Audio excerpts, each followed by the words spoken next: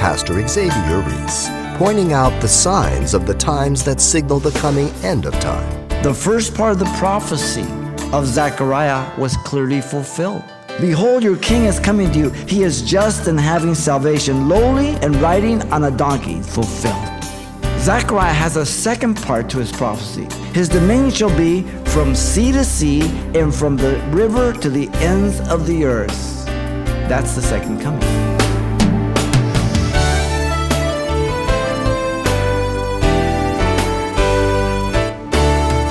Welcome to Simple Truths, the daily half-hour study of God's Word with Xavier Reese, Senior Pastor of Calvary Chapel of Pasadena, California. The explosive 9th chapter of Daniel starts with Daniel doing what we are doing, studying the Bible, looking for answers. By reading, believing, and then understanding the prophecy of Jeremiah, Daniel was rightly able to determine that he was living in the time that Jeremiah foresaw. And so today, Pastor Xavier continues a very close examination of what we now know to be Daniel's 70 weeks of prophecy, mining the simple truths of what is yet to be fulfilled. Let's listen. The message is entitled, The First 69 Weeks of Daniel.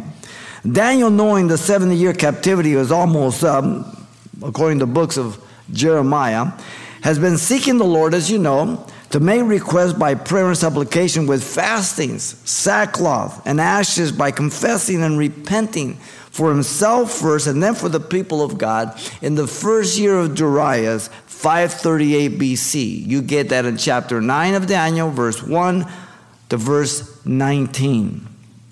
While Daniel was in prayer, in verse 20 to 23 of Daniel, confessing his sins and the sins of his people Israel, and praying for the mountain of God, the angel Gabriel appeared to him in the evening oblation, informing him that he had come to answer his prayer, to give him skill and understanding of the vision that he was greatly beloved.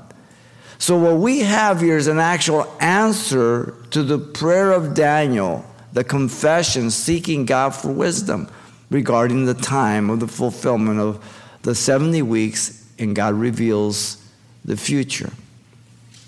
In chapter 9, the book of Daniel here, we have one of the most amazing prophecies of Scripture, known as the 70th week of Daniel, considered to be the very backbone and skeleton of all biblical prophecy. The 70 weeks of Daniel give us a clear and precise picture of God's dealing with the nation of Israel until the Lord's return on earth to set up his kingdom. That's the key. It regards Israel, no one else. The first coming of Jesus Christ here is the backdrop and is laid out for us in a three simple movement. First, the particulars of the prophecy in verse 24. Second, you have the particular time of the prophecy, verse 25.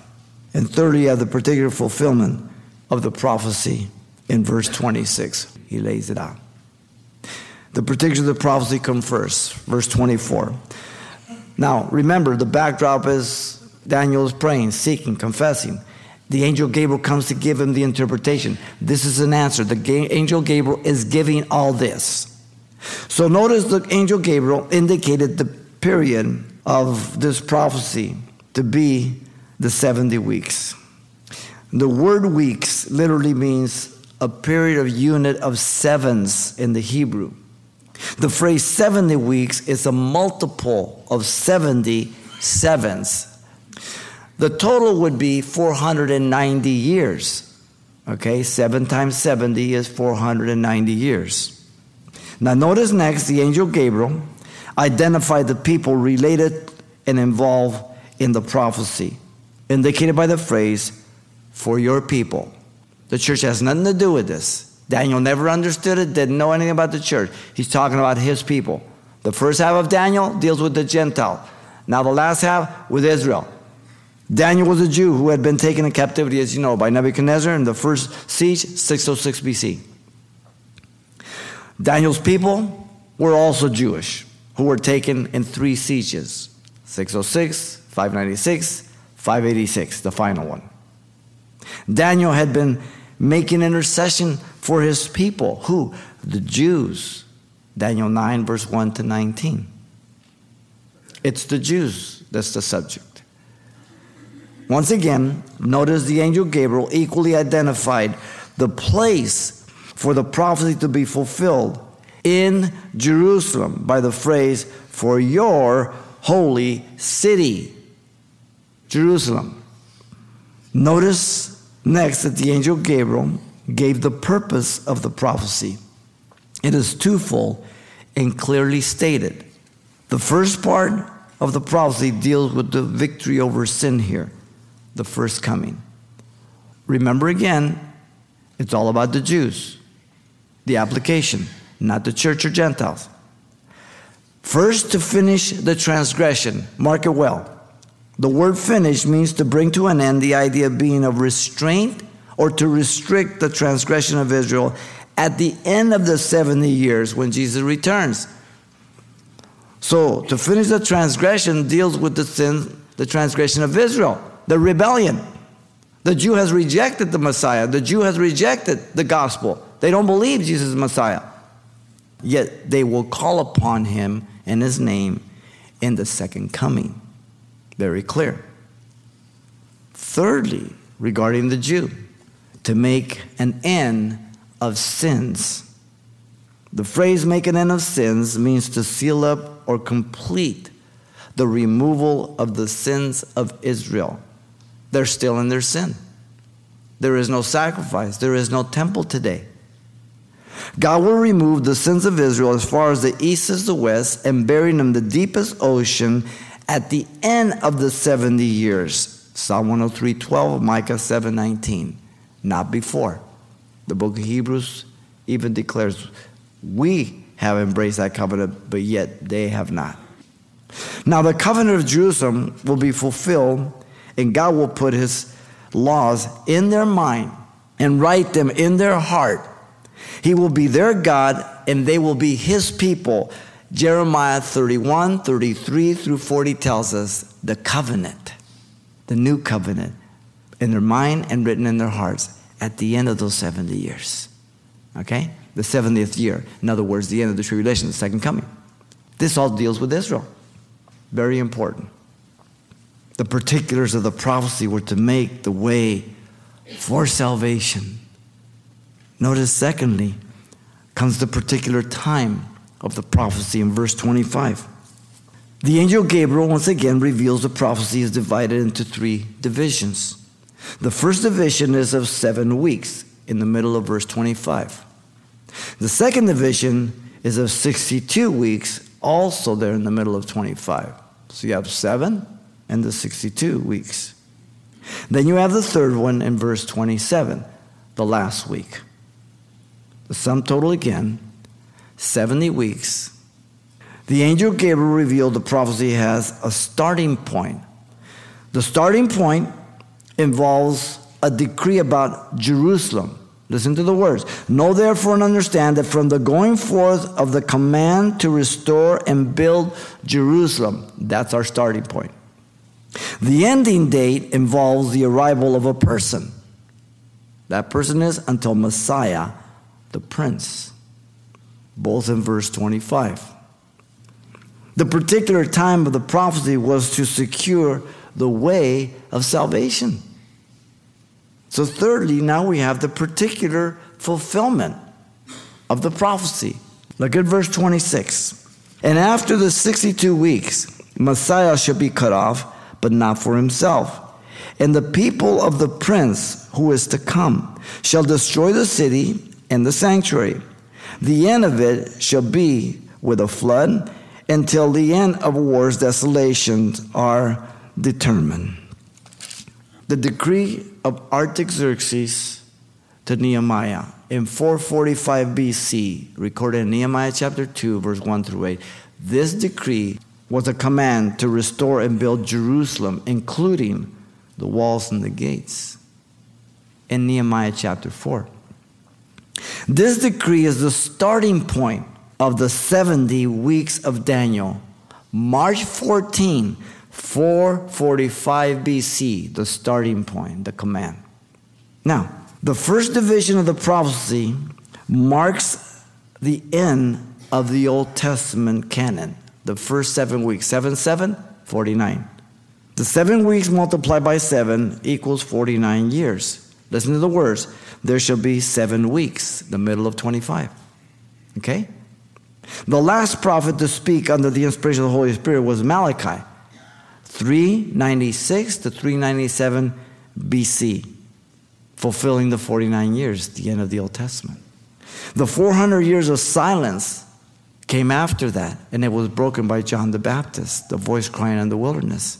No known prophet was speaking for 400 years. Malachi was the last. That's why the Old Testament ends with Malachi. The second division of the prophecy marks the first coming of the Messiah, the Prince. Notice in verse 25, the 62 weeks multiplied by 7 is what? 434 years. The addition of 49 years plus 434 is a total of what? 483 years, indicating the date of the arrival of a specific person until the Messiah, the Prince, who would be cut off, but not for himself. So beginning the command, March 14, 445 BC, forward until Messiah, the Prince, indicating the particular event regarding Jesus, the cutting off regarding his death and crucifixion. So the starting point is the command of Artaxerxes here. As I said, March 14, 445 BC. Now, if you project that forward, the 483 years to the day, it brings us to Sunday, the 6th of April, 32 AD, when Jesus Christ rode into Jerusalem on the donkey in his triumphal entry. Matthew 21 records it. The first part of the prophecy of Zechariah was clearly fulfilled. In fact, it's quoted in Matthew. It says, "Rejoice greatly, O daughter of Zion. Shout, O daughters of Jerusalem. Behold, your king is coming to you. He is just and having salvation, lowly and riding on a donkey, the colt, the foal of a donkey." Zechariah 9:9. Fulfilled to the very day, identifying him as that Prince of Messiah here. Now, Zechariah has a second part to his prophecy. In Zechariah 9:10, the next verse. It wasn't quoted. It will be full in the second coming. Listen to it. "I will cut off the chariot from Ephraim and the horse from Jerusalem. The battle bow shall be cut off. He shall speak peace to the nations. His dominion shall be from sea to sea and from the river to the ends of the earth." That's the second coming. It wasn't quoted. Only verse 9. There's a gap between the two. So far, about 2,000 years. Between verse 26 of Daniel 27, there's a gap between the two. Almost 2,000 years. This gap is confirmed throughout Scripture. Now, the Messiah, the Prince, and the Messiah, to be cut off, then both refer to Jesus Christ. The Messiah, the Prince, indicates his triumphal entry to Jerusalem, riding on the donkey, as he was hailed Messiah. Save now, they said. Hosanna. And the Messiah shall be cut off indicates the crucifixion, the death for the sins of the world, as the substitute of mankind. It's hard to miss it. Now, notice there is a reference to a second prince in the middle of 26 there at the end. "And the people of the prince," now this one's not capitalized, "who is to come shall destroy the city and the sanctuary." This prince was the Roman general Titus. The prophecy was that he would destroy the city and the sanctuary, the temple of Solomon. The Jews rebelled, as you know, in 66 AD against Rome. Titus came into the city and he burned the sanctuary, looting all the gold. And because the temple was set on fire, all the gold melted. So what did Titus do? He had his soldiers remove one stone from upon another to scrape all the gold. Not one stone was left upon another from the temple. Just as Jesus predicted in Matthew 24:2, not one stone will be left upon another. In Matthew 24, he told the disciples. Now, The last stronghold of the Jews was Masada, as you know. It fell in 73 AD by mass suicide. Now the result being, notice the total destruction by Titus. The end of it shall be with a flood until the end of the war's desolation are determined. The Jewish people were killed. Thousands were crucified, and the rest were enslaved and dispersed throughout the Roman world, just as Jesus predicted in Matthew 24, Mark 13, and Luke 21. Listen to his words in Matthew 23, 37 through 39. O Jerusalem, Jerusalem, the one who kills the prophets and stones those who sent to her. How often I wanted to gather your children together as a hen gathers her chicks on their wings, but you were not willing. See, your house is left to you desolate. For I say to you, you shall not see me no more till you say, blessed is he who comes in the name of the Lord, the second coming. Listen to his words in Luke 19, 41 through 44. Now as he drew near, he saw the city and wept over it. Broken heart. He came to his own received him not. They rejected the Messiah. Saying, as he wept, if you had known, even you, especially in this your day, the things that make for your peace, but now they are hidden from your eyes. For days will come upon you when your enemies will build an embankment around you, surround you and close you up on every side, and level you and your children within you to the ground. And they will not leave in you one stone upon another, because you did not know the time of your visitation. Man, accurate, amazing. The third division of the prophecy is yet future. The prophetic clock has stopped for almost 2,000 years during the church age. The last week is divided into 3.5 years that we'll see in verse 27. Tribulation, great tribulation. The consistency of the multiples of sevens for the prophecy of the first 69 weeks must be followed in the last one. You cannot change it. So if it's a multiple of sevens in the first 69, it must be a multiple of 7 in the last, which leaves 7 years. It must be literal for us to be consistent in our interpretation. The evidence of the scriptures are overwhelming. For 1/5 of scripture is prophecy. 1/3 of that 1/5 concerns, listen, the second coming. There are 1,845 references to the second coming of Jesus Christ in the Old Testament. And a total of 17 Old Testament books give it prominence. Of the 260 chapters in the entire New Testament, 318 references to the second coming, or 1 out of 30 verses. 23 of the 27 New Testament books refer to this great event of the second coming. The 4 missing books include 3 which are single chapter letters written to individual persons on a particular subject, and the 4th is Galatians, which does imply the coming of Christ a second time. For every prophecy on the first coming of Jesus, there are 8 for his second coming. Now, why would you believe he's not coming?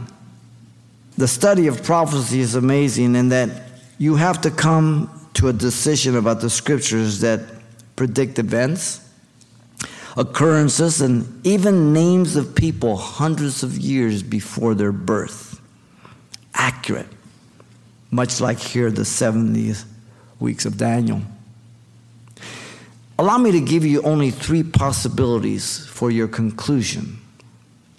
First is that the Bible was and is the product of a group of men who were faultless, perfect, and endowed with some supernatural ability to look into the future. That's your first option. The second is that the Bible was written by mere men with no greater gift than Plato, Socrates, or George Lucas. Therefore, the prophecies are just one big coincidence, and it is all a product of chance. That's your second option. Now consider if you take that option. It's written over a 600-year span. 40 different authors, from kings to fishermen, statesmen, tax collectors, herdsmen, military generals, etc. Written in 3 languages, containing 66 books, which have a central theme and purpose of salvation, redemption, through the promised Messiah. Allow me to give you your third option, which is the best option.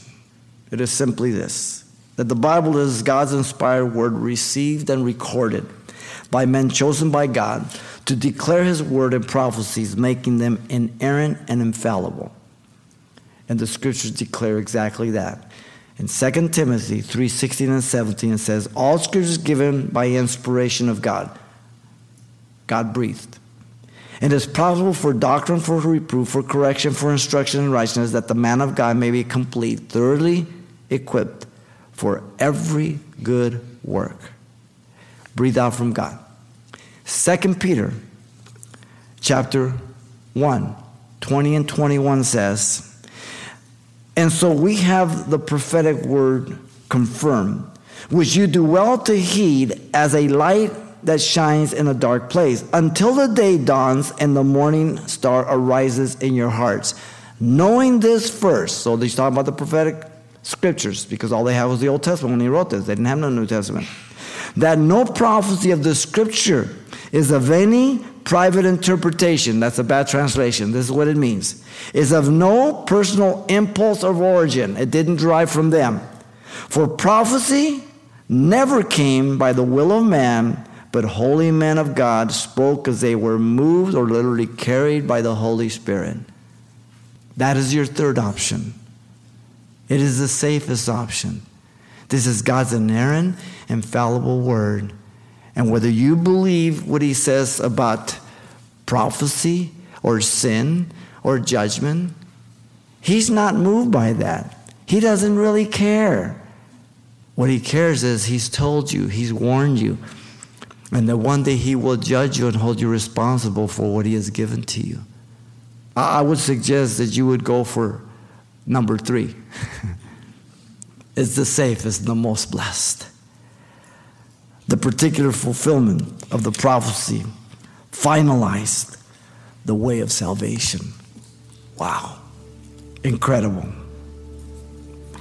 The 69 weeks of Daniel reveal the first coming of Jesus, which has been laid out for us here in this simple threefold division. The particulars of the prophecy were to make the way for salvation. The particular time of the prophecy was to secure the way of salvation. And the particular fulfillment of the prophecy finalized the way to salvation. Man, what an incredible prophecy. It's for you, it's for me. If you don't know the Lord, man, I pray that you cry out to him and turn from your sin. Pastor Xavier Reese, and the signs of the times, signaling the prophetic coming of the end times, as drawn from the 9th chapter of the book of Daniel, today on Simple Truths. And if you're interested in obtaining a copy of this message titled The First 69 Weeks of Daniel, they're available on CD upon request for just $4. Having your own copy allows you to review the study again at your own pace. Plus, everything Pastor Xavier shared the last we were together will be included as well. So once again, the title to ask for is The First 69 Weeks of Daniel, or simply mention today's date. You can request your copy by writing Simple Truths, 2200 East Colorado Boulevard, Pasadena, California, 91107. Or to make your request by phone, call 800-926-1485. Again, that's 800-926-1485. Or the address once again is Simple Truths, 2200 East Colorado Boulevard, Pasadena, California, 91107. And thanks for mentioning the call letters of this station when you get in touch. This helps us track the effectiveness of this ministry in your area. And then join us for more Simple Truths next time with Pastor Xavier Reese.